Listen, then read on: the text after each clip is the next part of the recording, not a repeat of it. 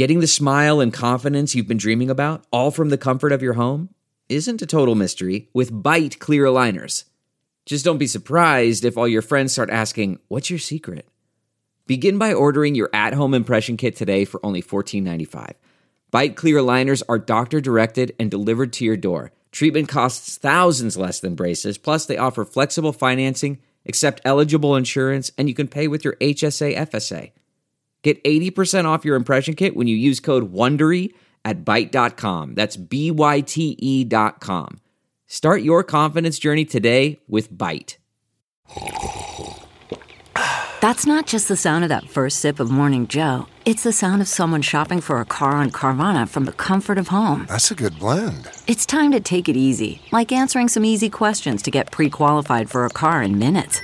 Talk about starting the morning right. Just like customizing your terms so your car fits your budget. Visit Carvana.com or download the app to experience car shopping the way it should be. Convenient, comfortable. Delve into the shadows of the mind with Sleeping Dogs, a gripping murder mystery starring Academy Award winner Russell Crowe. Now available on digital. Crowe portrays an ex-homicide detective unraveling a brutal murder he can't recall. Uncovering secrets from his past, he learns a chilling truth. It's best to let sleeping dogs lie. Visit sleepingdogsmovie.com/Wondery to watch Sleeping Dogs, now on digital. That's sleepingdogsmovie.com/Wondery. Welcome to episode 522 with my guest, Katie Osborne. I am Paul Gilmartin. This is the Mental Illness Happy Hour, a place for honesty about all the bullshit. All the bullshit. Inner, outer, in another galaxy. I wonder how much bullshit there is in other galaxies. We have to be at a high point though for bullshit if we're gonna put it on a curve. God, it's been crazy, really crazy lately. I got some news Tuesday that I debated whether or not to share it, but I figured I would because I'm pretty much an open book on the podcast. But I mentioned over the last year or so that I've been having issues with my knees and et cetera, et cetera. Well, I tested positive for rheumatoid arthritis, which I didn't know a whole lot about, but when I looked it up, I don't know if you've ever seen pictures of like old people and their fingers are going like 9 different ways. That's rheumatoid arthritis. And that's kind of the worst case, scenario.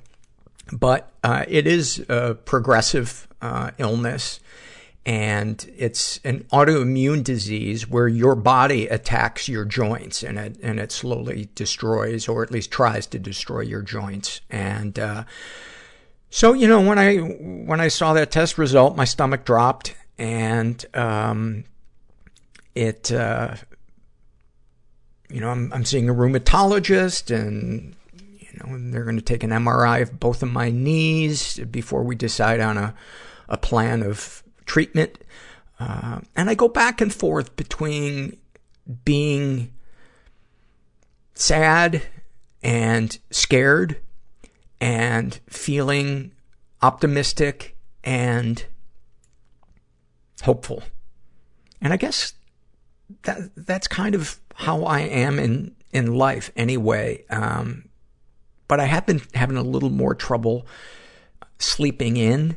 It used to be that once I fell asleep, I could sleep for 12 hours without needing to get up. But lately my eyes have been popping open after about 6 hours of sleep, and I have trouble falling back asleep because my mind starts going over, what this could look like in the future. And, and if I do find a thought to kind of put myself at ease, then I start thinking about civil war.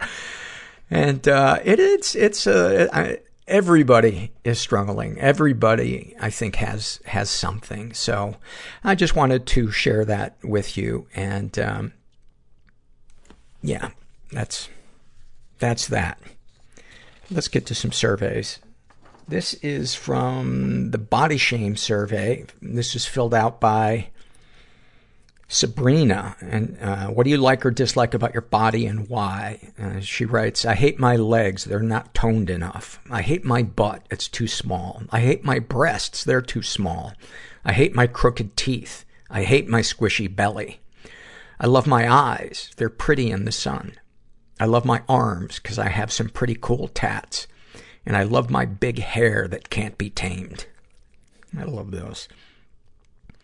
I don't know if you guys have ever been to the circus and seen the hairdresser try to tame the big hair in the cage, but the tension in the audience when they open that cage up and the hairdresser with the chair in front of him tries to corner that big hair and whip it into shape.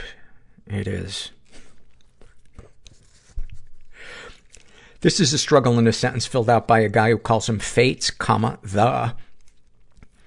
And he struggles with a host of issues. And I wanted to share this snapshot from his life. He writes, every night I go to bed telling myself, tomorrow I'll get up early, go for a run, look for work, and approach the day with enthusiasm and vigor.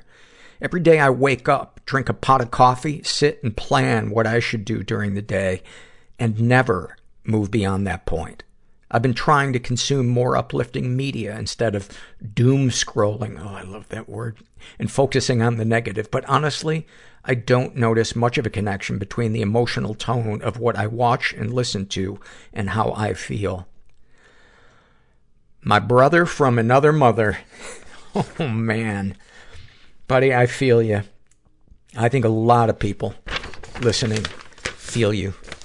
Know that, just that paralysis. I don't know if it's perfectionism, a fear of responsibility, depression, who knows, but it is overwhelming and it's guilt and shame inducing. And buddy, I just want to let you know you are not alone, man. You are not alone. This is from the love survey filled out by Fiefin Girl, and she writes, I love that tired feeling after a day of swimming in a river. My head hits the pillows and I'm asleep. I love when my cat curls up next to my legs and decides to, quote, wash me with her tongue. It's rough and almost hurts, but I keep letting her do it because she's loving on me and I want to give her that sense of closeness. I love when my husband and I can have, quote, old friend conversations on the phone.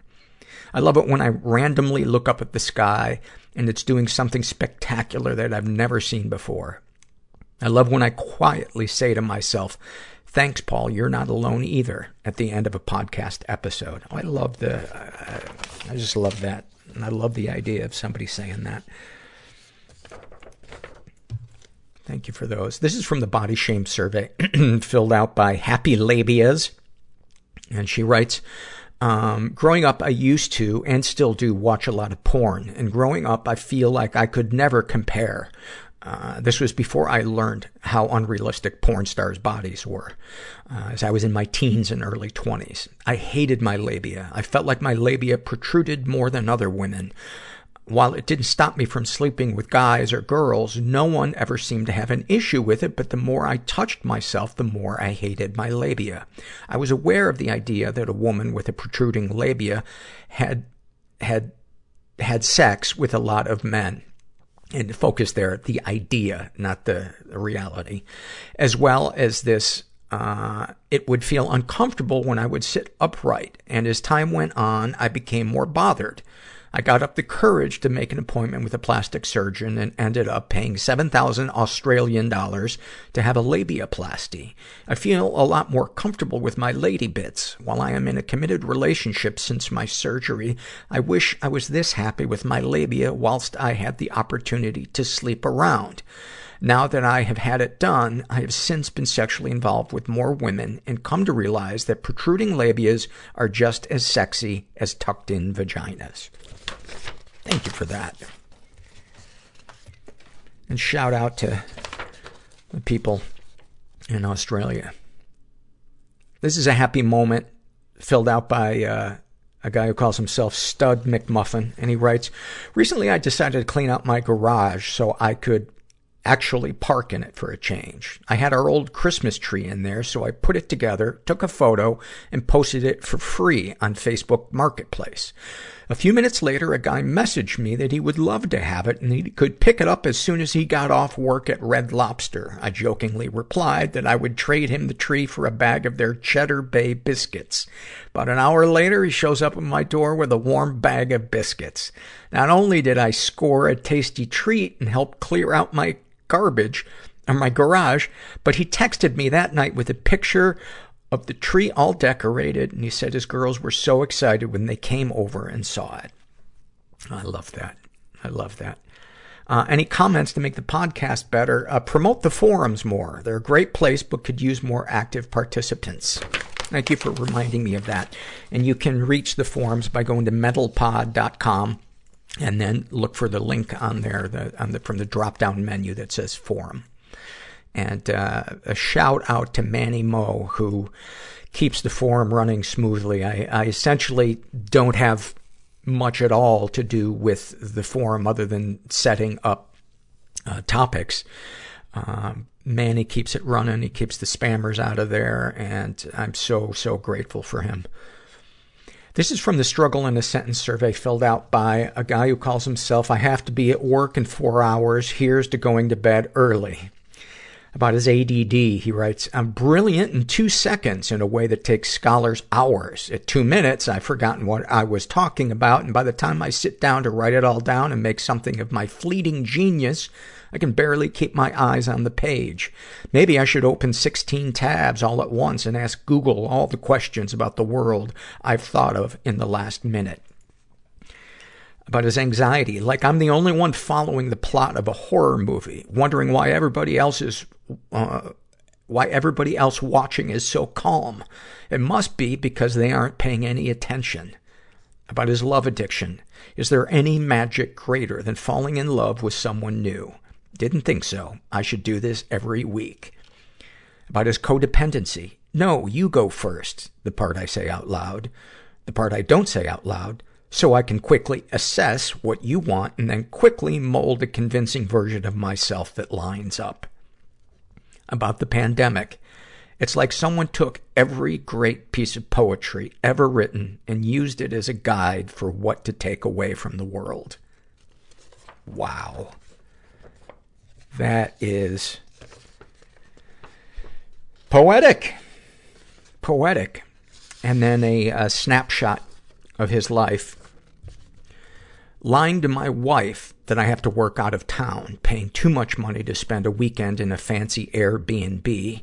I paid too much for because I met a girl last week and was so excited I couldn't think about anything else. I lied to her and said my work just so happens to be paying for a downtown hotel.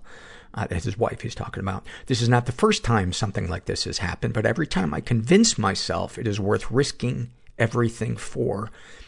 She tells me what kind of wine I should have on hand, and I look at takeout options based on her preferences. She was due at 8. It's 3 a.m. She never called or responded to my multiple texts.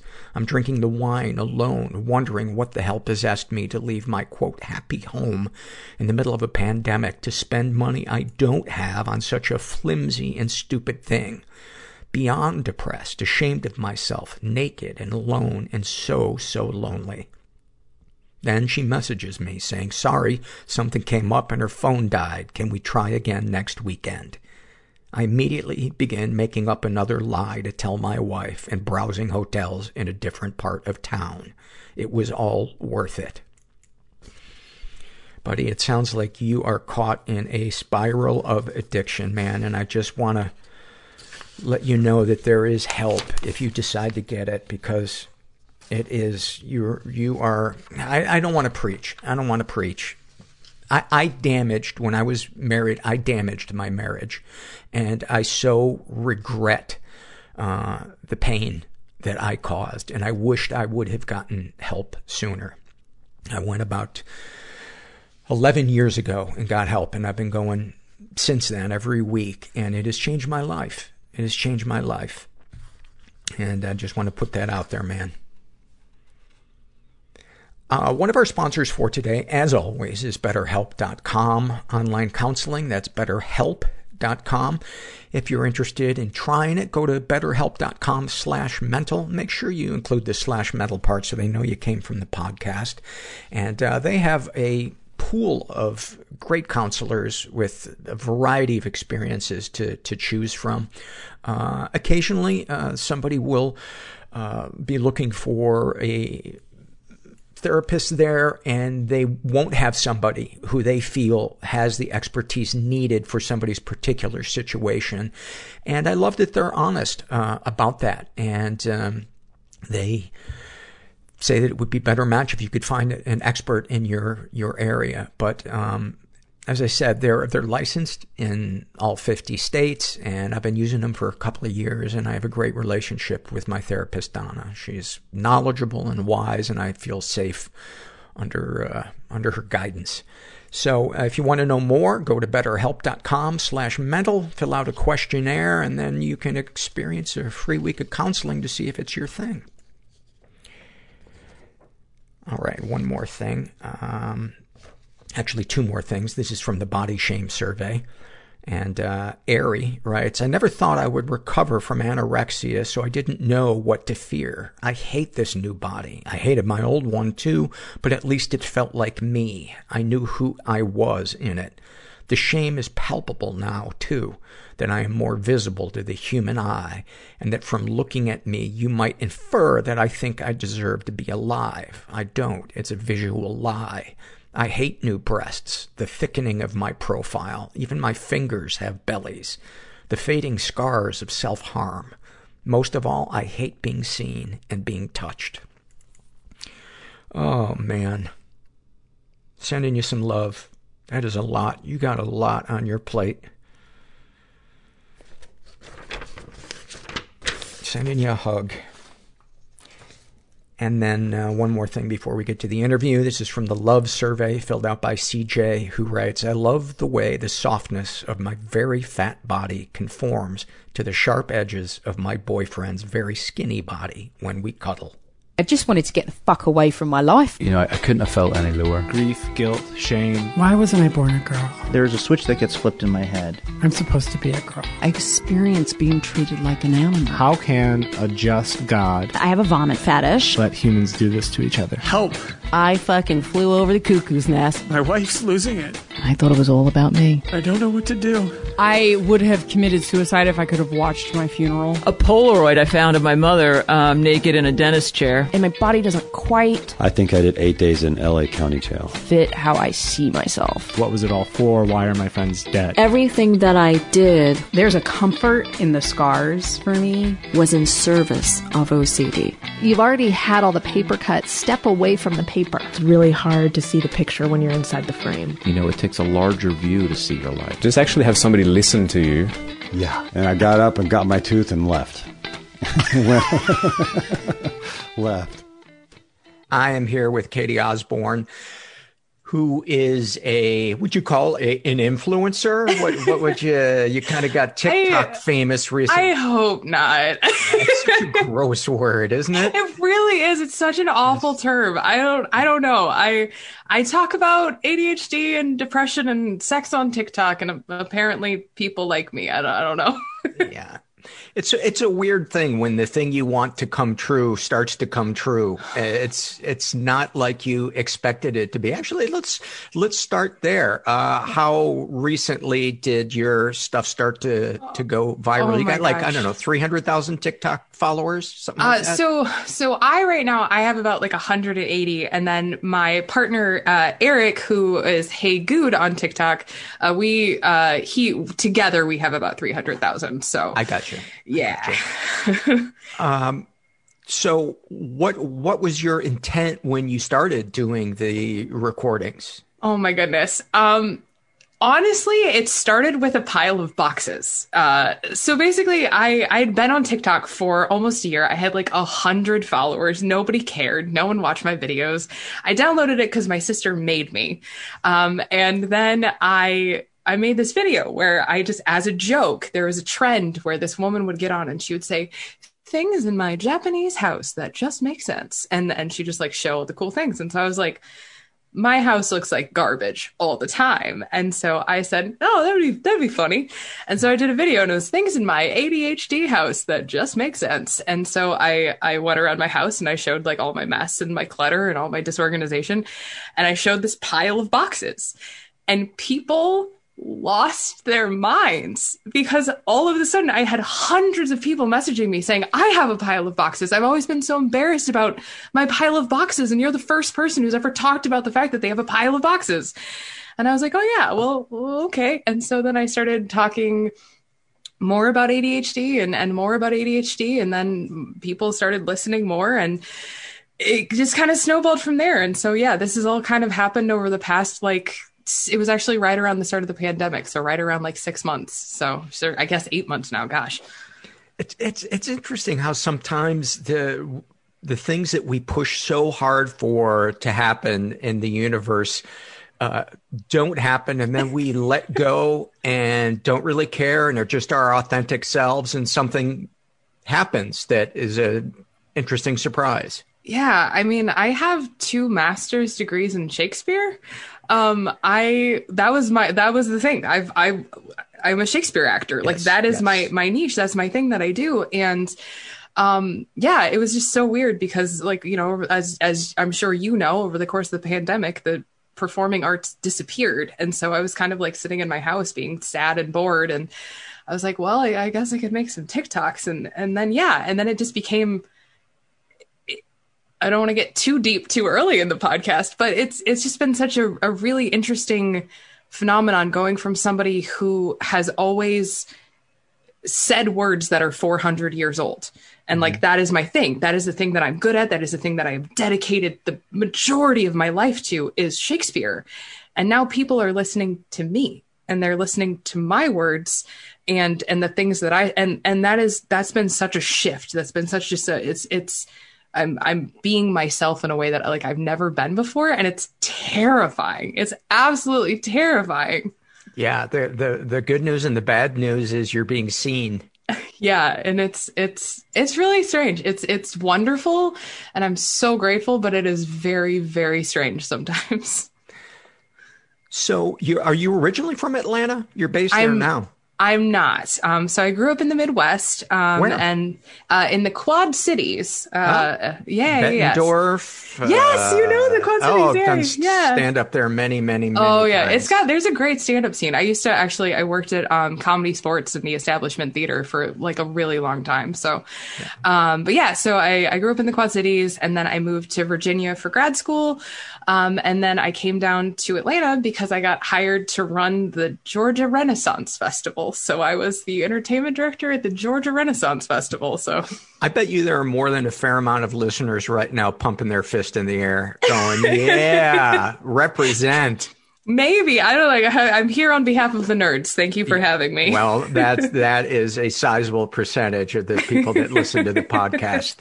The fringe, the people that feel like they don't fit in, the people with quirks and interesting hobbies, and yeah, so it's a good fit. 2 degrees in Shakespeare. Every part of my brain is saying, don't say out loud, what a waste of money. Listen, I was literally just about to say, because in this economy, why not? So it's fine. You would have just set me right up for it. So that's fine. I was a theater major. So yeah, look, you get it. You get it. I get it. You doubled down. Yeah, I really did. Well, I tripled down because I also have like half of a PhD, and then I decided that enough was enough. So. Right. But in all seriousness, you majored in what you love, which is the best investment that you can make. I majored in what I love, and I'm a performer today. So it wasn't a waste of money. We should pat ourselves on the back that we took the leap of faith that we were going to follow what our passion was and let fate decide whatever the fuck is going to happen. Yeah, I mean, and it's weird because like my resume on paper makes absolutely no sense. Like it's the strangest, weirdest resume in the world. Like I started off doing bridal alterations at like a wedding dress shop. And then I ran the marketing department of a casino in Bettendorf. And then I was like, worked for like Parks and Rec. Like it doesn't make any sense. But the thing is like, the constant was always performance, and the constant was always theater, and it was always like entertaining. And so then, but like along the way, I picked up skills. And then it's like, 10 years later, it'd be like, oh no, we need somebody to design the posters. And I'm like, one time I was a graphic designer, like that kind of thing. And so it's weird that how following my passions, even like when I was working or doing a job that I absolutely hated, it feels like it's always been leading up to the thing where that moment makes sense. And I totally get that. Yeah. And so I'm really grateful for that. And it's been really cool winding up kind of being who I am, which sounds maybe very pretentious. But I don't think at all. It's, it's just like, I know a lot about Shakespeare, and I run a Renaissance festival, and I used to be a blacksmith, and everyone's like, yeah, that makes sense. Like, okay, cool. Like, that's just it. I don't know. When I have friends that are going through things that are difficult, one of the things I try to remind them and remind myself when I'm going through something difficult is there may be something in this experience that I will draw upon later, and I can't see it right now. I don't get to be the architect of life, but I do decide whether I'm going to be a happy or unhappy bricklayer. Yeah, I mean, and that's super true. Is I've just. Yeah, I don't have anything to add to that. That was very smart and nice. Yeah. And actually, if I could rephrase it, I would say I get to decide what my attitude is as a bricklayer, because I would not categorize myself as somebody who is happy. Happy is a struggle. Peace is doable, but happy can be a struggle. You strike me as somebody who is pretty happy and upbeat. Is that genuine with you? Oh, no, that is a carefully crafted facade, but thank you for the compliment on my acting. And thank you for your honesty. What's underneath the mask? No, I mean, it's really interesting, actually, because I just started talking about this on publicly, but like I've had depression for as long as I can remember, and I could rattle off a lot of like really not fun statistics about the relationship between like ADHD and eating disorders and depression and all of that stuff. But honestly, for the better part of my life, I have been unhappy, and I have not wanted to be here a lot of the time, and finding those moments of passion and finding those moments of finding a reason to stick around has been really important to me. And for a really long time, it was Shakespeare. And I'm not gonna lie, sometimes I need to get out of bed and make a TikTok. But yeah, I mean, it's weird because I approach life with extreme positivity because I don't want people to feel the way that I feel all the time. Oh my God, do I get that? I'm so afraid of bringing them down, bumming them out. So I say, I'm doing great. Yeah. And that's the thing is people make fun of me for how often I say I'm fine, I'm okay. And I'm like, I'm not. I haven't been okay for as long as I can remember, What would you, if you could speak unfiltered without fear of being judged or, quote unquote, bringing somebody down, what would you say when you're in it? I mean, so that's a hard question. That's like just a hard question. No, it's great. I'm fine. I'm awful. Thanks for asking. No, I mean, and it's weird because my sort of baggage, the stuff that I deal with is like it's like a Jenga tower because I have ADHD, which is a whole thing. I also have chronic depression, which is a whole thing. But I also deal with an eating disorder, and I also deal with chronic pain. And so it is this sort of perfect storm of... That's a lot. It is a lot. And it's one of those things where like, I never feel good. I never feel great. I have never... Did you know, this is a fun fact that I learned. Did you know that there are people who wake up in the morning and they just get out of bed and they're like refreshed and ready to start their day? They are Martians to me. The fact that is a true thing baffles me. Like good that, for them. And I'm just like, and I'm like, if that's you, like, God bless, man. But like, I've never once woken up and been like, time to start this day. Hooray. You know? And yeah, like I spend most of the time not okay.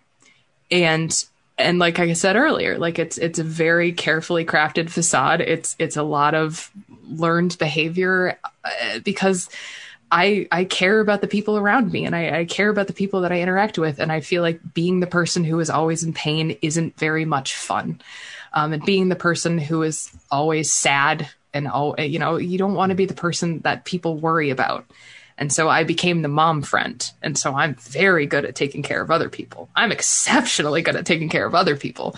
But I cannot take care of myself. And so that's actually a thing that I've been working on because of this whole thing. Cause I'm like, it feels really hypocritical to, yell at teenagers on the internet to drink water when I haven't had any in 3 days, so I'm trying to be better about it, but it's a struggle every day.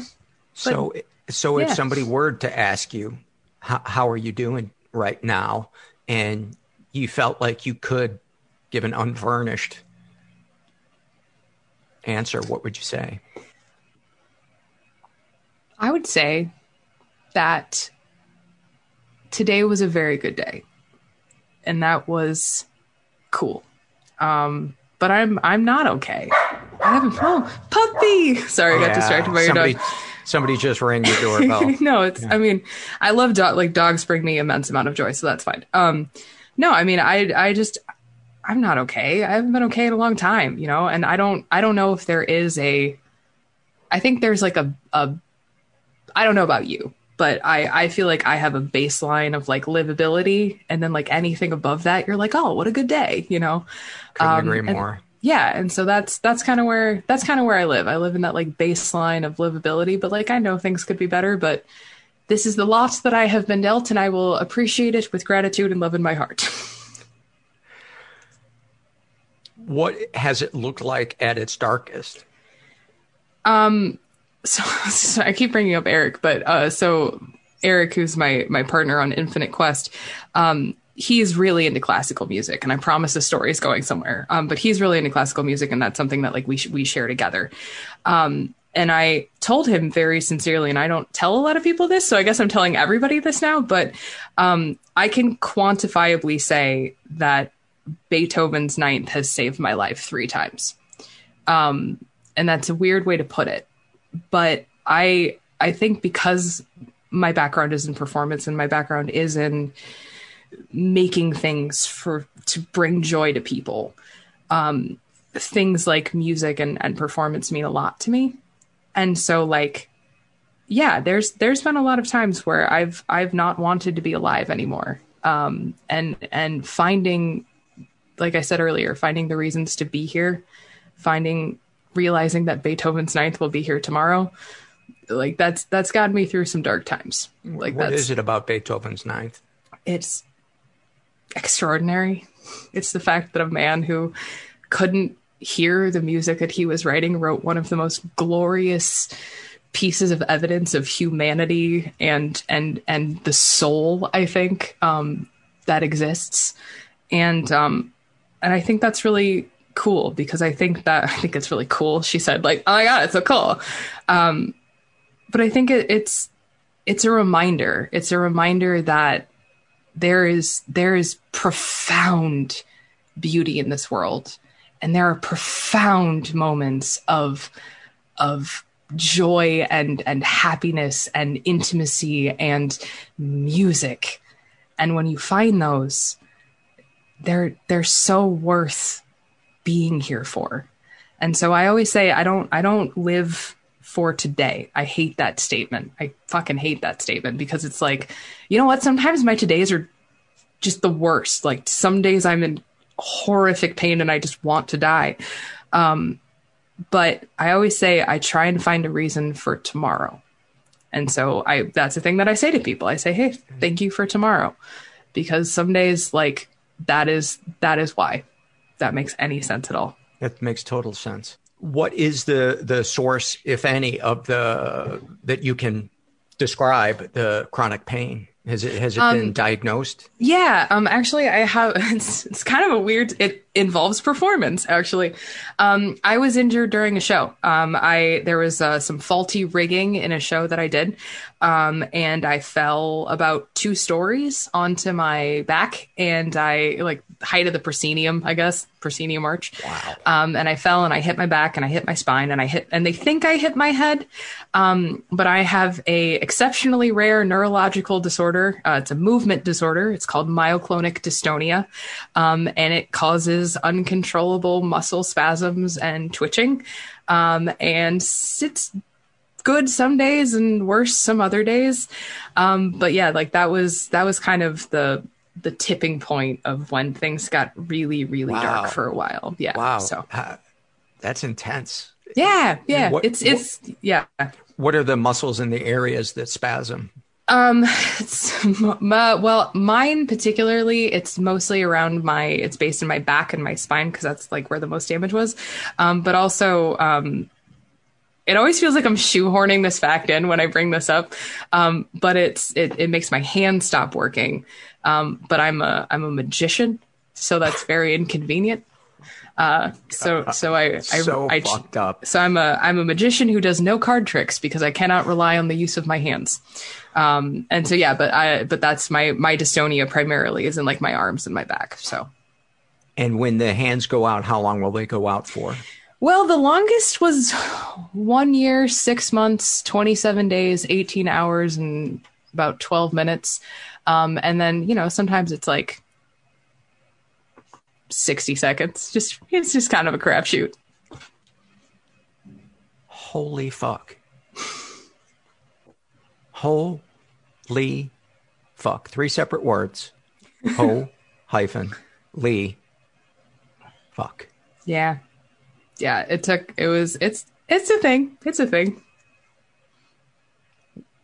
As you talk about that, what, if anything, do you think or feel? Honestly, a desperate desire to be believed, which is just, I think there's trauma there. But it's because it's a super rare thing. And it took me a really long time to get diagnosed because, most local family doctors are I don't know. But I got told I had a horrible experience with my diagnosis story. Just generally all the way down. Every time I've ever needed a diagnosis, it's been a terrible experience. Did any of them tell you that it's because you're a witch?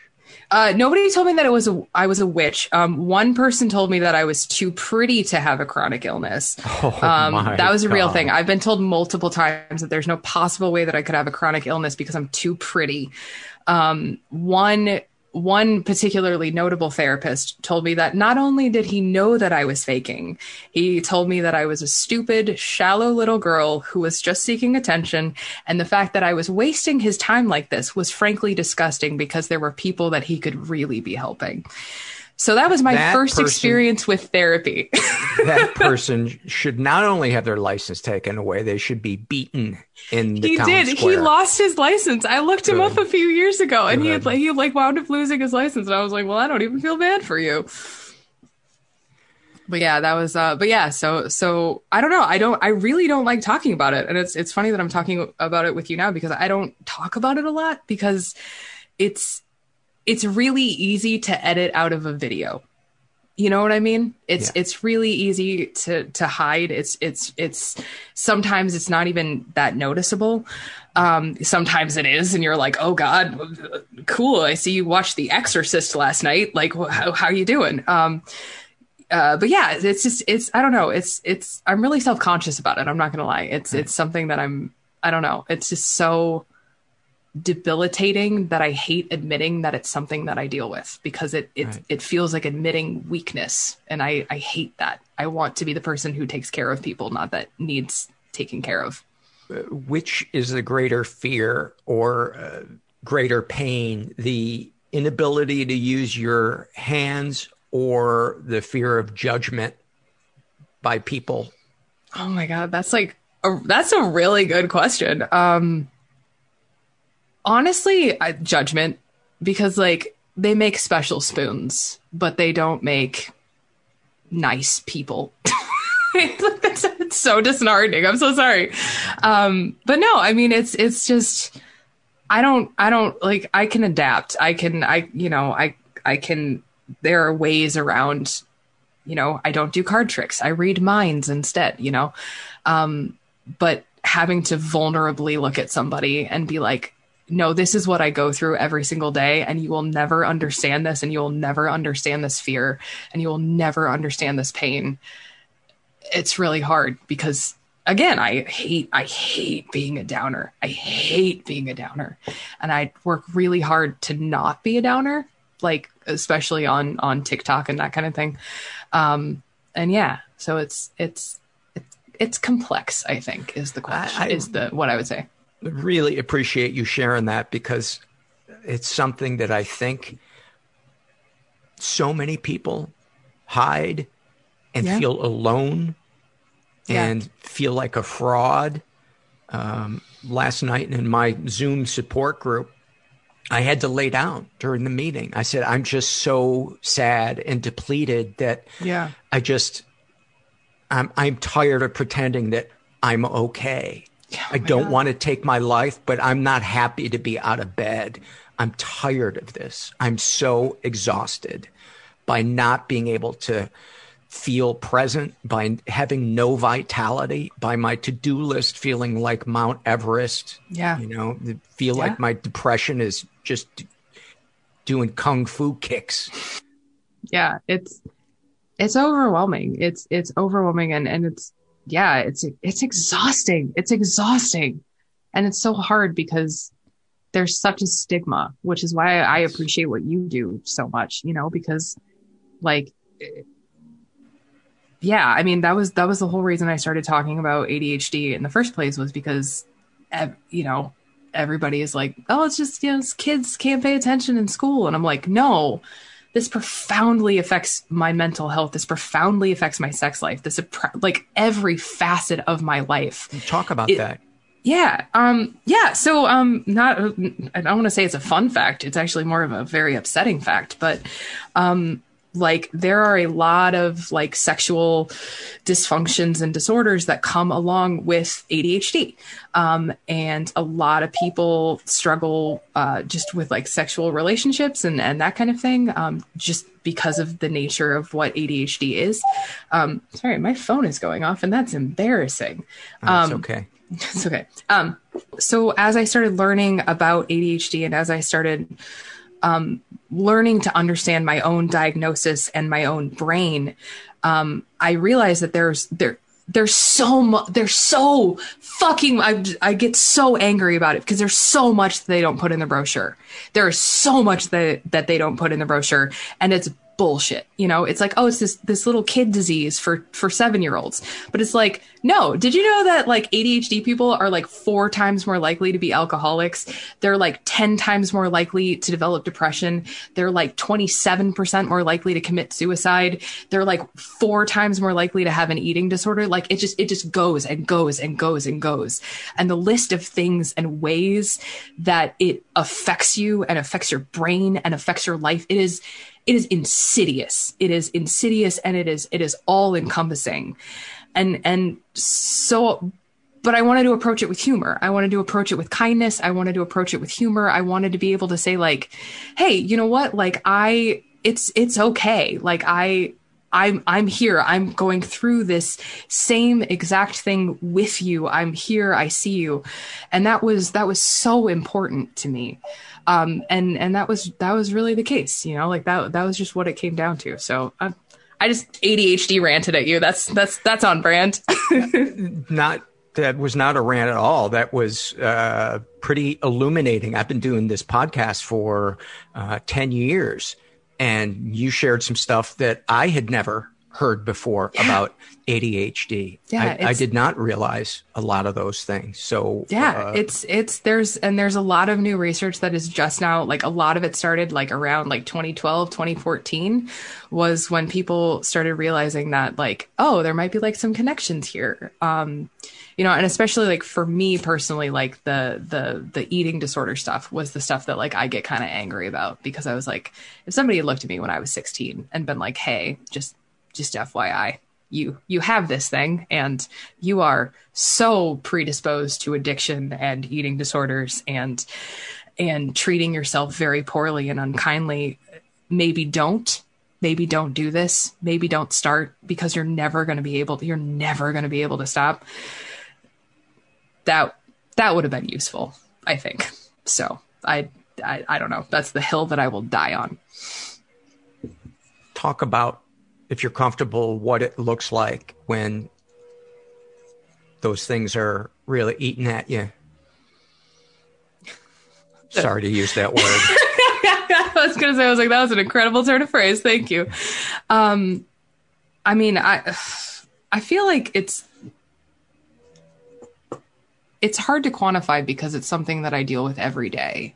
You know, like there's never a day where I wake up and I go, well, guess I'm not scared of cheeseburgers today. You know, it's like every choice, every decision that I make is informed by the issues that I deal with. And now I fully admit that I have a lot more than a lot of people.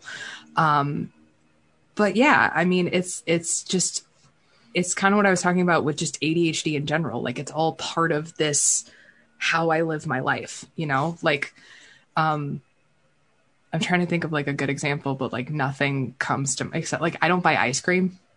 I haven't bought ice cream in years because I can't keep it in the house because I'll eat it and then I'll purge, you know, like that kind of thing.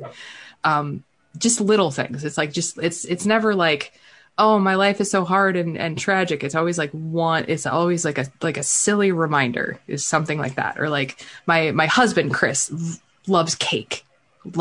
He's a cake guy, and he'll bring home a cake. And every time he brings home a cake, I have that like fear that he's going to like go home or go to work, you know, or whatever. And he'll come home and there won't be a cake. And he will ask me, where did the cake go? And I'll have to be like, I don't know. Then someone must have broken in and stolen the cake, you know, just dumb things like that, where it's just little parts of me that have become so part of me that I don't even think about them until somebody goes, that's weird that you're afraid of cake. Like, and then you're like, oh yeah, I guess I am afraid of cake. Like, you know, like that kind of thing. And so how does the ADHD relate to that? I mean, for me, I have combined. There's 3 separate types of ADHD, not to woman-splain to you. But there's hyperactive, inattentive, and combined. And so I have the combined type, which means that I get a little bit of column A, a little bit of column B. And so for me, and this is actually like, they've started researching this a lot more. But it becomes kind of a vicious circle where people with ADHD, I keep saying people with ADHD. I am the person with ADHD. I struggle with organization. I struggle with keeping my house clean. I struggle with motivation. I struggle with executive dysfunction. I struggle with rejection sensitive dysphoria, which is a whole other, I could talk for 5 hours about rejection sensitive dysphoria. It's fine. What's it called again? Rejection what? Rejection sensitive dysphoria. Gotcha. It's a fairly like new term that they're starting to like learn a little bit more about in terms of like how it affects people with ADHD and other like emotional disorders, like that kind of thing. Mm-hmm. Anyway. But you know, like I look around and I see the mess. Like I'm not blind. I know that my house is a mess. I know that it's not organized. I know that, you know, I try hard to make it not dirty. Like that's my thing, is it's messy. It's not dirty, but sometimes it's dirty. And then it just makes me feel awful. Because what is wrong with me? What is wrong with me that I can't keep my dishes done? What is wrong with me that my house is messy? What is wrong with me that I've consistently missed my therapy for the past 3 weeks because I keep forgetting when it is? Like, what is wrong with me? And that internalized what is wrong with me has become such a part of who I am that there's just always some, like, I know that what is wrong with me is that I have mental illness. There's something chemically wrong in my brain, but it doesn't stop me from interpreting it as a moral failing. It doesn't stop me from internalizing it as something deeply and intrinsically broken and wrong with me. And that's that makes why you a hard worker, being able to turn that into that. That's a go-getter attitude. It's a go-getter attitude. I mean, and I say it all the time, and people kind of tease me about it. How often I say, like, you are not broken on TikTok and on the podcast and stuff, because like you're not. It's not your fault. Like, your brain is physically different than other brains, you know, and that feeling of brokenness and something being wrong, like it just feeds into the depression. It just feeds into everything else. It just makes me not want to get out of bed even more, because what's the fucking point? Why should I get the fuck out of bed? My house is going to be dirty tomorrow, probably dirtier than it was today, because I'm going to be in it. At least if I'm not in my house, it might not get dirtier, you know? And yeah, so it just kind of cycles, and it gets to be a lot. And then I eat a cake. The one that and thank you for sharing that, by the way. The one that gets to me is the sheets are stinky, but I don't have the energy to wash them. And so I'm just going to stay in bed. And every time I inhale, I'm reminded of how fucking lazy and disgusting I am. Yep. Yeah. It's just the little things, you know, it's just the little things like that. Or like I don't know, I've been looking at the same pile of dishes for like 4 days, and I'm like, I could take those downstairs. I'm not going to, but I could, you know. And you're just like, well, why not? Like, what? Just take them downstairs. It's not that hard, you know. And so I kind of made a game out of it. Like on TikTok, I started doing these dumb things, ADHD challenge. And so I was like, okay, here's what we're gonna do tonight. We're gonna go in our room. We're gonna take all of our dishes, and we're gonna take them down to the sink, and then people will duet me, and they'll show me them doing that. And they'll you know, and they'll say things like, this was so helpful, thank you so. And I was like, oh, I wasn't doing it for you. I was doing that because I wasn't going to do it unless I made it into something that, like, for, you know. And it's just it's so messy. It's just so messy in my brain all the time. It's exhausting. I don't know. You mentioned in your email to me that kink was also an issue that you like to talk about. Mm-hmm. Yeah. So one of the things, like I talked earlier about sex and ADHD, and it's sort of become like my weird passion topic, because what I found is that all of the brochures, all of the manuals, all the websites, there's like this, using air quotes. I was like, it's really good to make like visual puns in an audio medium. It's brilliant. But all of the materials, I shouldn't say all, I should say most of the materials geared towards ADHD are always like your 7-year-old male child. And then the vibe seems to be that once you turn like 16, 17, 18, a magical fairy comes and cures your ADHD, and you needn't ever worry about it ever again, and it will not affect you in any way. And I'm like, oh my God. Okay. First off, no. Like, just no. And so I started thinking about and getting really interested in the connection between ADHD and sex. Because if you think about it, there's a lot, right? Because if your brain is constantly overstimulated and constantly in need of that good serotonin and dopamine, sex can be very hard. It can be very hard. So because, I mean, the ceiling fan clicks, you know, and it's that kind of thing. It's where, and this is the thing. Yeah. Just distractions, you know, mindset, headspace, all of that kind of stuff. It can be so much harder for people with ADHD because it can be so hard to focus. And then there's guilt attached to that as well, because you want to be there with your partner. You want to have that intimacy. You want to share that moment with them.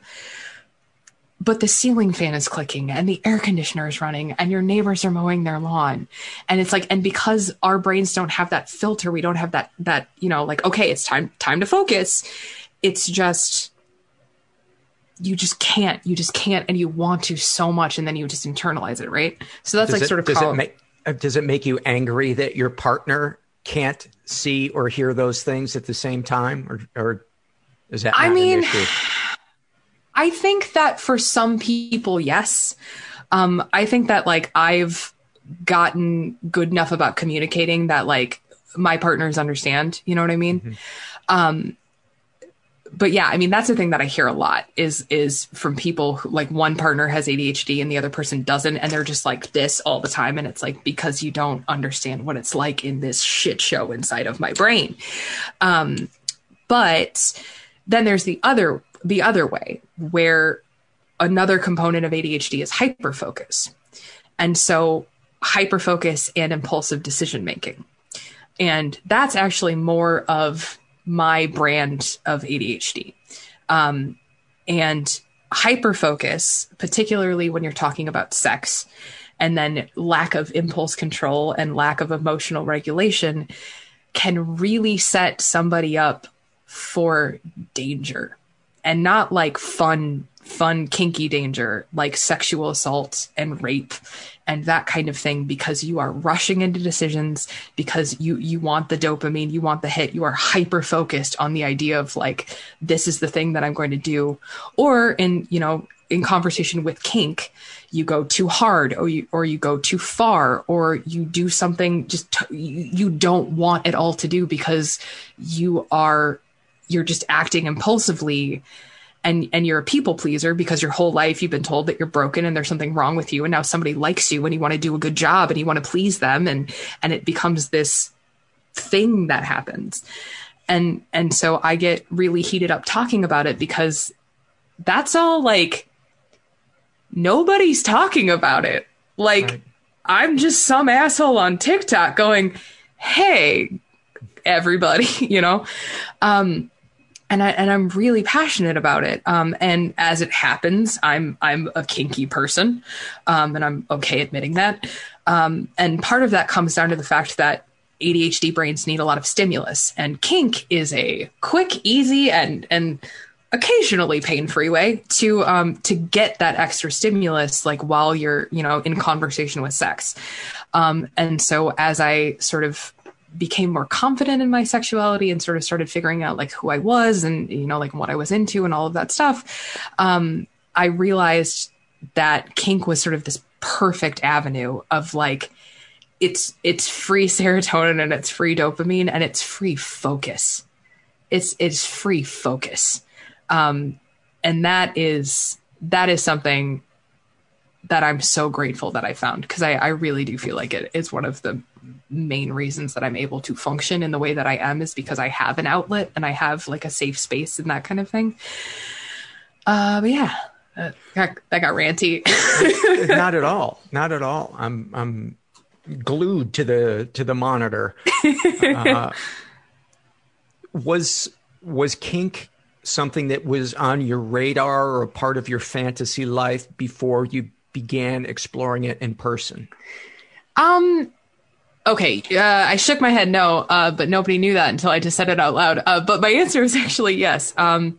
It was weird. It's weird because I how do I say this? Like as a kid, like I was right around the birth of the internet. I was 11 when we got a computer. And so like, I was the kid who was like figured out porn existed really early. And so I was always kind of like aware of kink, but I wasn't aware of like how expansive it was, how many different things there were. And then also just like the different roles that you can fill in kink, like that was all kind of new. And so then when I started, getting more active in the kink community and in the kink scene, I started realizing like, oh, there's a place for me. Like there's a place for me here. There are people who think like I do and they enjoy the same things I do. And it's okay. Like, and that was the coolest thing was I don't think I will ever forget it burned into my memory, the feeling of going to like a kink space for the first time and seeing all of these people who were people just like me. They were just people. They were just normal, everyday people who were all just consensually doing things that they wanted to do with, to, and for each other. And I was like, oh, it doesn't have to be a big deal. It doesn't have to be this huge grand to do. It can just be meeting somebody cool and trying something new and seeing each other and meeting each other on that level and respecting each other and kind of what you said earlier, being seen. And I really remember feeling like I was being seen for the first time. And I think that was really cool. That was really important. I think that I had that experience when I did, because it was actually coming out of the movement disorder stuff. It was like right when my movement disorder started getting a little bit better. And so that was kind of like if the movement disorder stuff was like the low part, like that was kind of the part of the climb out from that valley. Talk, if you would, about the components of trust and control and vulnerability and safety within kink. Yeah, absolutely. I mean, there's so much there's so much to talk about. But I think it comes down to the fact that, and I'm only going to speak to my own experience because I don't want to speak for the group. But for me, kind of what I said earlier is like, I have a lot of noise in my head all the time. And so being able to look at a partner and say, I'm trusting you with myself.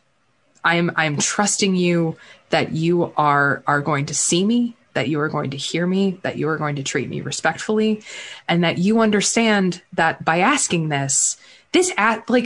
asking, like, and I don't want to get too graphic with it, but like asking someone to anything, it doesn't even matter what it is, but asking someone to like do a thing to you is such a vulnerable ask, because the answer could be no. The answer could always be like no, or the answer could be ew, gross, no, or what the fuck is wrong with you? No. You're revealing your core. Yeah. There is no bigger door to you that you're opening, at least in terms of fear of doing it. Yeah, exactly. Than that. Yeah. And so when I was first starting out, and I feel like I have to say this because otherwise stuff I'm going to say later on won't make any sense, but I'm a switch. So sometimes I'm a top, sometimes I'm a bottom. Like that's, by the way, you don't have to censor yourself for this. It's this podcast. We talk about everything. So whatever you are comfortable talking about, we are comfortable hearing. No worries. I'm just like, but the children. But yeah, so I mean, I dom and I sub basically, right? And so, but when I first started out, like I primarily identified as a submissive. And that was because for the first time in my life, I found an avenue where I didn't have to think. I didn't have to do the thinking. I could just be, and I could be seen. That makes sense. That sounds very freeing. It is like, and it is. And it's one of those things where I'm not like a come join my kinky cult. But it's one of those things where I am very vocal about the fact that kink has such a stigma, but for so many people, kink is a really important outlet and facet of mental health. People use kink to work through trauma. They use kink to work through issues of control and bodily autonomy, and they use it to turn off their brain or turn on their brain or whatever they need. And there's so many different ways of play. There's so many different formats of play that it just, you just keep learning about yourself. Like, I don't think there's ever been a time where I've gotten done with a scene and I haven't learned something new about myself and my body. And I think that's really important as well, because I have such a terrible relationship with my body. Like, are you comfortable sharing some of the things that you've learned? Yeah. I mean, first off, I've learned that having profound and excessive nerve damage makes you a very impressive heavy impact bottom. Because let me tell you what, I can draw a crowd. Like, I was like, look, it's pretty fun. Because people are like, oh my God, is she okay? And he's like, yeah, she can't feel it. Like, it's fine. Don't worry about it. But you know, I've learned that it is on the rare occasions where my mind does go quiet, I realize that like there is still a me there, Because sometimes all I feel like is my mess. Sometimes all I feel like is my noise. Sometimes all I feel like is all the fucked up failings and parts of me that are just not great. What you're not rather than what you are. Yeah, exactly. And so realizing that in those quiet spaces and in those quiet moments that there is a Katie. There is a Katie there, and she cares about people, and she loves deeply, and she still really likes Shakespeare and classical music, and she exists. And I think that's really cool because it took me a long time to find her. And it's weird that I found her that way, but then also like sometimes there's just like weird shit where it turns out that like there's a very specific way that I can stop my twitches from happening, and involves like throwing a couple elbows. But like I just learned about my body because like I've been so separate from my body for so long because I live in my head. I live completely in my head. And because of like the eating disorder and the ADHD and the that and the other thing and the other thing, like I've learned to like resent this. I've learned to resent all of this that I am. And so then being able to use that for my body, I was like gesture again in your audio podcast. But being able to use that to make myself feel good, to make someone else feel good, to learn that my body can do things that I didn't know it could do, to know that like my body can be safe. And sometimes like, and honestly, to learn that like sometimes I don't hurt. And that's weird.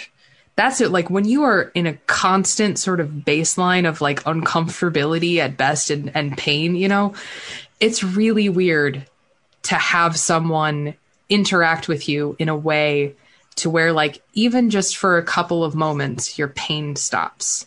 And that is a level of trust. And that is a level of intimacy. And that is a level of giving yourself up to somebody that is, I don't even know if I have the right words to articulate how powerful that is. Right. Because it's a revelation, not to be over dramatic, but no, you're not being dramatic at all. This is all very, very said the two theater majors in the Zoom chat. Is it kind of like, that exercise when you're doing a sleepover where you fall and people catch you? Is there kind of an element to that where you just surrender and being met by somebody's care and respect for your boundaries that you seen? I think it's funny because I have a lot of like falling trauma, so I went, no, it's not like that at all. That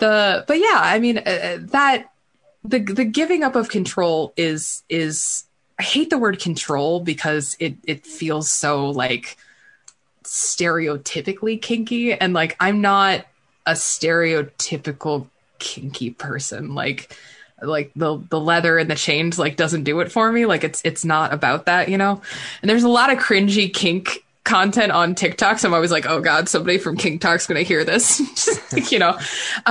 But yeah, I mean, the control or whatever you want to call it, being able to look at somebody and say, I trust you enough to take charge, or to let me take charge, because that's the other thing. It's like, and that's the thing that I've sort of come into as I've gotten older, is the fact that like, I also do like to top. And that comes down to like, I don't like a lot of my body. I don't like my relationship with my body, but my body can help your body to get to a place that my body knows is good. And I think that's kind of a cool gift. Gift seems like a weird word to use, but it's the one I'm going to choose. So what were you surprised or pleased by when you were the one who was given power? Was there a turn on to that? Was there like an adrenaline rush? I don't know, just don't let me put words in your mouth. Just kind of describe it for me. I think for me, oh gosh, that's such a good question.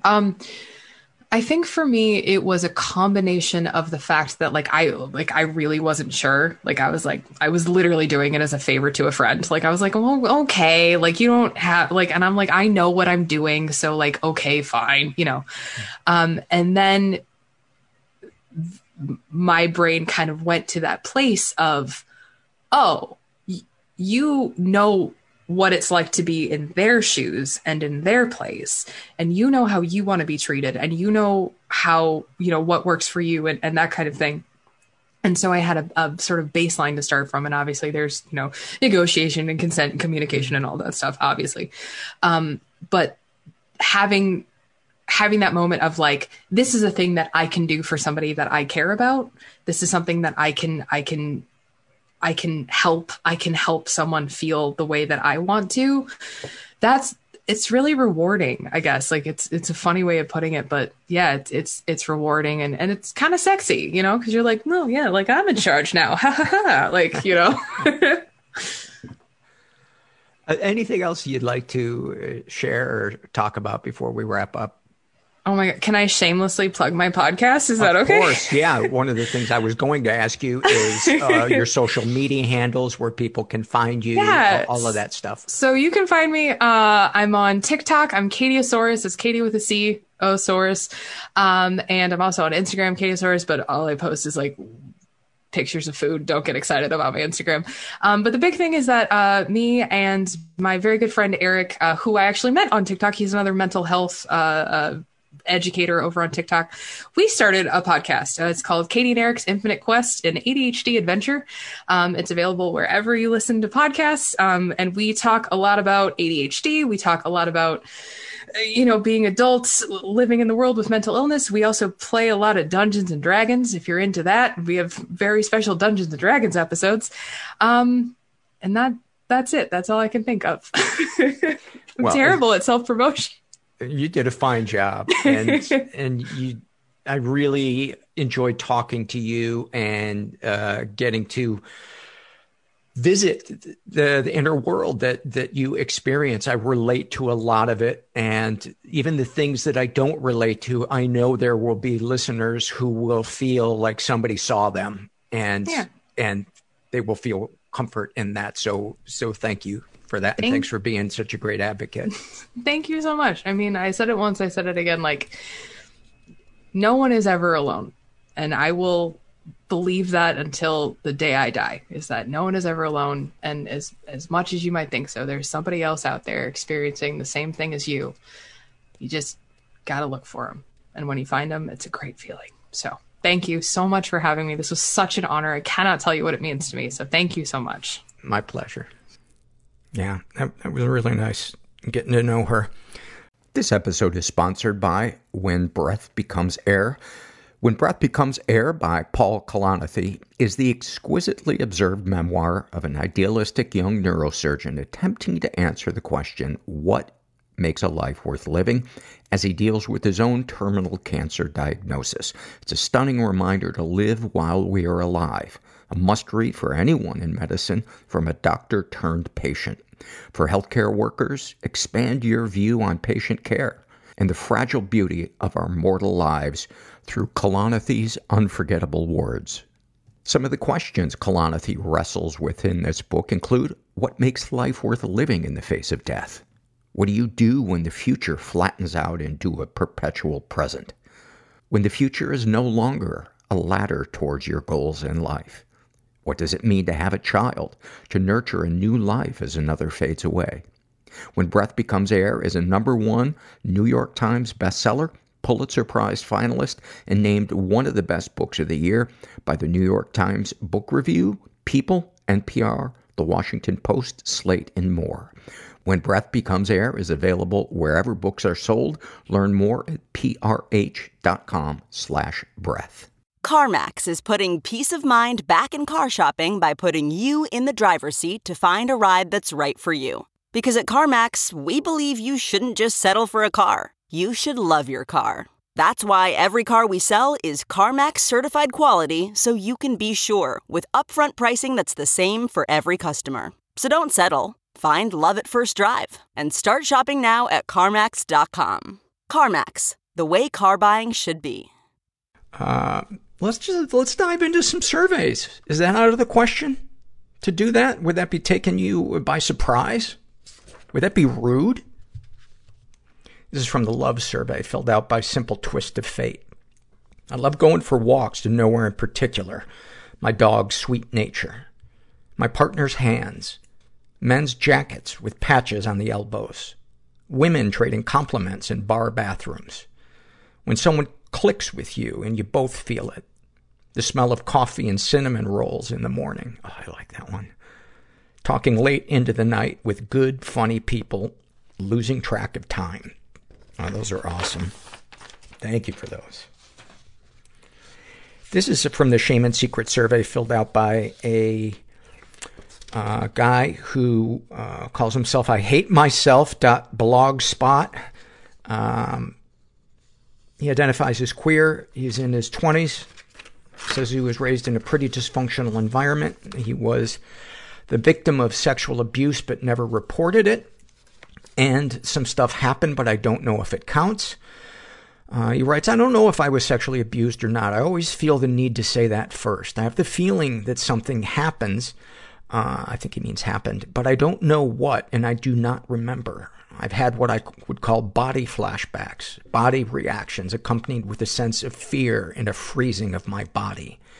I do have this memory of me riding my bike, or was I walking, down the sidewalk and a car pulling up at the side of the road.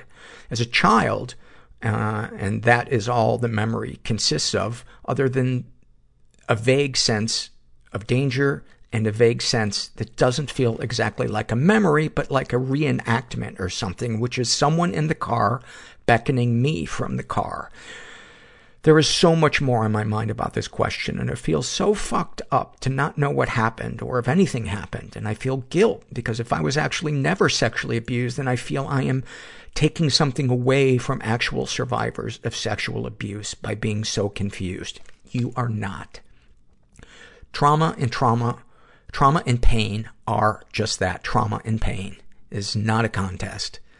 And whatever the source of these body reactions you're having, the discomfort, whatever, it's worth exploring with a therapist.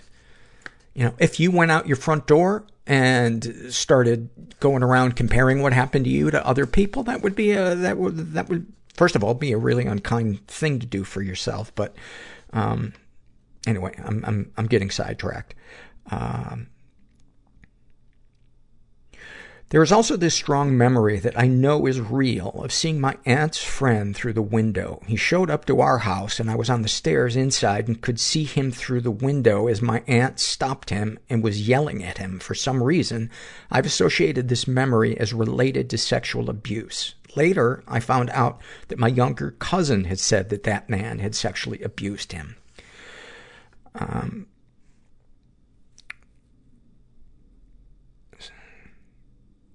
Sorry, I lost. Sometimes I experience a sense of being put into a box or into a closet, a sense that feels again like a reenactment of a memory that feels related to sexual abuse. As I am writing this and thinking of this, I'm experiencing some physical reactions, sudden, intense, shuddering jolts, and a reaction to move my hand over my mouth to cover my mouth. The covering of my mouth feels comforting. And a flash image of me as a child and an adult putting their hand over my mouth. It feels potentially like someone trying to protect me by keeping me quiet, but I do not really know for sure. I don't know if any of this matters or makes sense. It does make sense and it does matter. There is more, but it is all very vague and it all boils down to the fact that I do not know what happened. I've told therapists about this stuff sometimes, and only one of them ever dealt with it in a way that felt helpful to me. I feel like going to a therapist for the express purpose to deal with the sexual abuse when I don't even know if anything happened would be too emotionally risky. I fear they will just tell me they have real survivors to help and that I am just trying to get their attention or something like that. Any decent therapist would never tell somebody that. And there are therapists who are experienced in repressed memories. And I think that would be a great thing to investigate. And, what you are experiencing is sadly really common. And, you get all the trauma of being sexually abused without the clarity of knowing what really happened. And it's an extra hurdle in recovering. Darkest thoughts. Sometimes when I masturbate, images of my mom come into my head. If I try to imagine a woman in a fantasy, then my mom's face will be implanted onto that woman's face. This doesn't turn me on, and it ruins the masturbation for me. I've seen my mom naked, and sometimes cannot get that out of my mind. Also, I think about having sex with underage girls, 15, 16, 17 years old. Darkest secrets. I've been emotionally abusive to women I have dated. There are other things, but I don't feel comfortable sharing them at this time. And then he quit the survey at that point. But I appreciate what you did share with us, and I'm sorry that you're going through that. This is from the Love Survey, filled out by Emerald, the Shining Star. And they write, I love lyrics. They let me feel deeper and stronger about things I would have never thought about. I love that I am alive to learn and grow. I love that my brain wants to learn more about other brains and how they work. I love that I am capable of helping others and do. That is my favorite type of thing to read, is if someone's turning a corner and they're getting their legs underneath them, starting to progress, starting to heal, hope's returning. This is from the Shame and Secret survey, filled out by a woman who calls herself Sassy. She identifies as straight. She's in her 20s, was raised in a pretty dysfunctional environment, never been sexually abused, but she has been physically and emotionally abused by both of her parents. Deepest, darkest thoughts. I once saw a bottle of iodine in our bathroom cabinet. I didn't know what it did, but I noticed it had a picture of skull and crossbones on it. We all know what that means. I debated putting a few drops into my father's beer when I was a child. I thought it might be easier for me if, and then this is a separate one. I thought it might be easier for me if my husband would die in an accident than me killing myself. Darkest secrets. I found the love of my life and moved out of my dysfunctional home. I finally felt free. And for the first time in my life, happiness. Earlier into the relationship, I discovered I had herpes. I told him to get tested in case he had it too. He told me his test results came back negative. I gave him the choice to leave, considering I was the only one with it. He decided I was worth it, and a year later we were married. 3 years into our relationship, the truth came out that his results actually came back positive. I had a feeling all along he had given this to me. But for 3 years since my diagnosis, I cried alone, felt guilt, shame, worthlessness. He was my only light in those moments, in the times when I felt too overwhelmed. I had to share what I was going through with someone, and he was the only person who knew. I would always keep my feelings to myself about my outbreaks, because I felt as though I caused this to happen, so I should have to suffer it alone. I am still married to him, although I wish I wasn't. Here I am, trapped, like I am a child. This time I don't feel like there is anything that can get me out of this. I think talking to a therapist or getting into a support group would be a good thing, because one of the things when we feel trapped and overwhelmed by a situation or an illness or a combination of all the above is we just retreat like a wounded dog into the corner and lick our wounds and just wish for things to be different. And sadly, that doesn't move the ball forward. And what we have to do is we have to take action, because as they say, if nothing changes, nothing changes. Sexual fantasies most powerful to you: rape and kidnap. I know I'm not alone, but I'd probably never say that out loud to anyone. What, if anything, would you like to say to someone you haven't been able to? I forgive you. I don't know how, because forgiveness, no matter how hard I've tried, feels like you are letting someone get away with hurting you. I understand that feeling, but, you know, I've heard the saying that resenting someone is like taking poison and expecting them to die. It's forgiving someone, I think, rather than it being something that we should attempt to do, I think we should take care of ourselves, heal ourselves, and then hopefully forgiveness comes as a byproduct of that. That's what I have experienced. And anybody that tells you you need to forgive that person, tell them to go fuck themselves. You know? Everybody's got their own route. What, if anything, do you wish for? A time machine. I'd rather start my entire life over. Have you shared these things with others? I'm used to people not taking anything I say seriously. Well, I think if you found a support group, you would find people who take what you say seriously. And I think you would feel a part of something bigger than yourself, and it would help you. How do you feel after writing these things down? I feel like you're still going to find me. I feel like my secret's out. I've always wanted to at least put what my husband did to me out in the universe just to see if anyone could help me. I could never articulate what it has done to me. I feel like I'm wasting your time. Thank you for sharing that. I appreciate it. You guys go so deep, man. I'm so grateful for the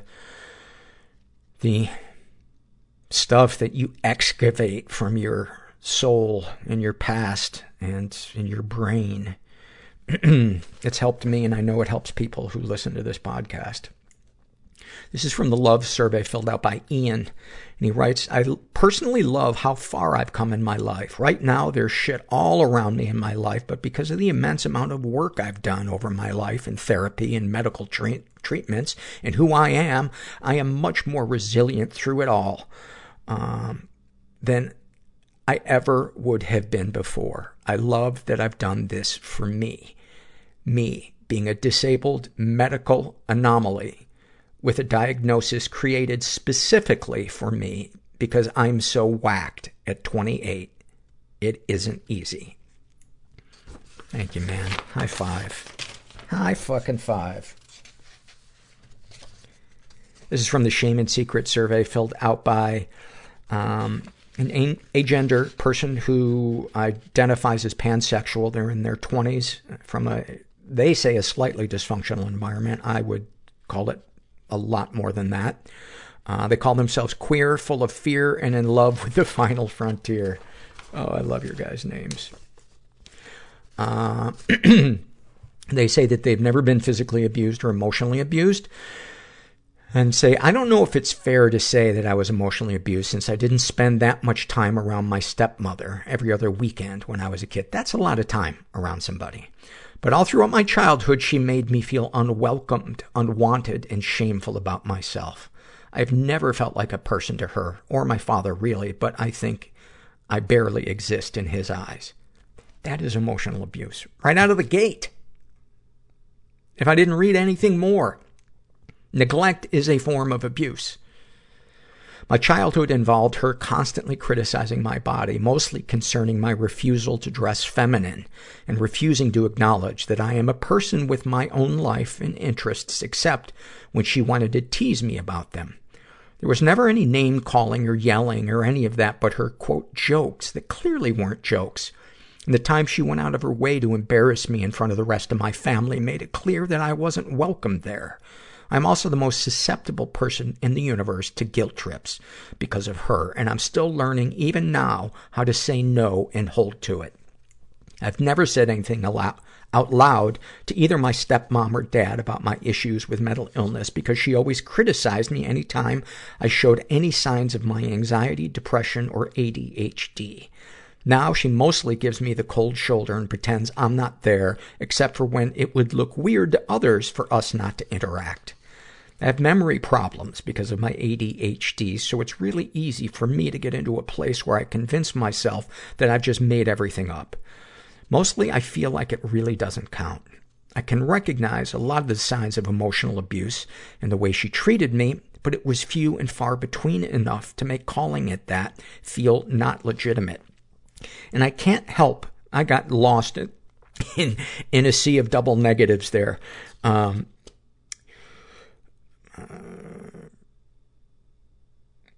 I can't help but feel an immense amount of guilt for pulling away from her and my dad, even though I know it's what I need to do to be a healthier person.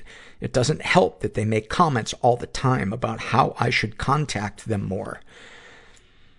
Isn't that funny? The abuser that it guilts somebody into not having more contact. They're so oblivious to the harm they cause that they just, or is it their ego? I don't know, but, my childhood was essentially a situation with me putting all the effort into the relationship and none from them, only for them to get angry with me for deciding that it wasn't right for me as a child to practically beg my parents to care about me. I think one of the most heartbreaking things to me is that my father has seen what she does and has never said anything about it. I shouldn't be surprised, since he only ever really acknowledged my existence when he could pretend I was another one of his sons. When he's away from her, we actually get along okay, but when he's near her, it's like she brings out the worst of his cowardice and neglect. I love him, but I don't know if I can forgive him for not standing up for me when I needed it most. And in parentheses, I was being viciously bullied in school at the time, but I never confided in him about it because I didn't feel like he'd care. But since I do actually care about him, I still feel guilty for pulling away from him because I know we could be close and things could be good. I don't know how to do what's best for my mental health and not feel like a bad child. That is such an important sentence that you just put right there, and that is the crux of so many people's struggle. How do you get through the guilt to detach yourself from toxic people? And in my opinion, we need help, whether it's a therapist or a support group or a trusted circle of friends who are healthy and have some recovery under their belt. It will be the most important thing probably that you do in your life is to stand up for yourself and to cut people out of your life that are not healthy for you. I think he's genuine about his want to be closer and make up for the neglect he showed me in childhood, but I'm still trying to get over knowing that he was capable of that love when I was a child. He's very close and loving with my brothers, but choosing not to act on it with me. I just wish I could get my feelings to line up with the things I know to be factual and true and logical. I wish I didn't feel guilty and wrong for choosing my own health and happiness over those of people that don't really care about me. That is such... What you wrote is so incredibly important, and especially today in the world of people that are agender or trans or don't fit into the binary definition of what mainstream society views as valid. That's why I wanted to read all of that.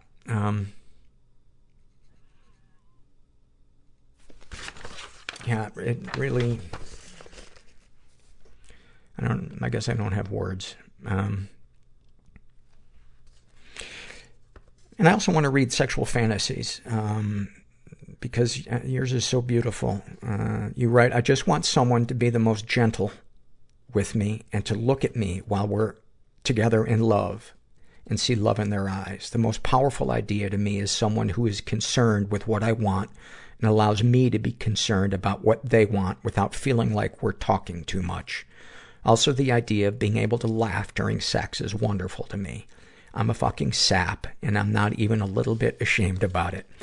I don't think it's sappy to what you wrote. I think, man, if you can get to a place where you have a partner like that, and I have to say, I feel like I am one of those people, and it has been worth all of the support groups, all of the therapy.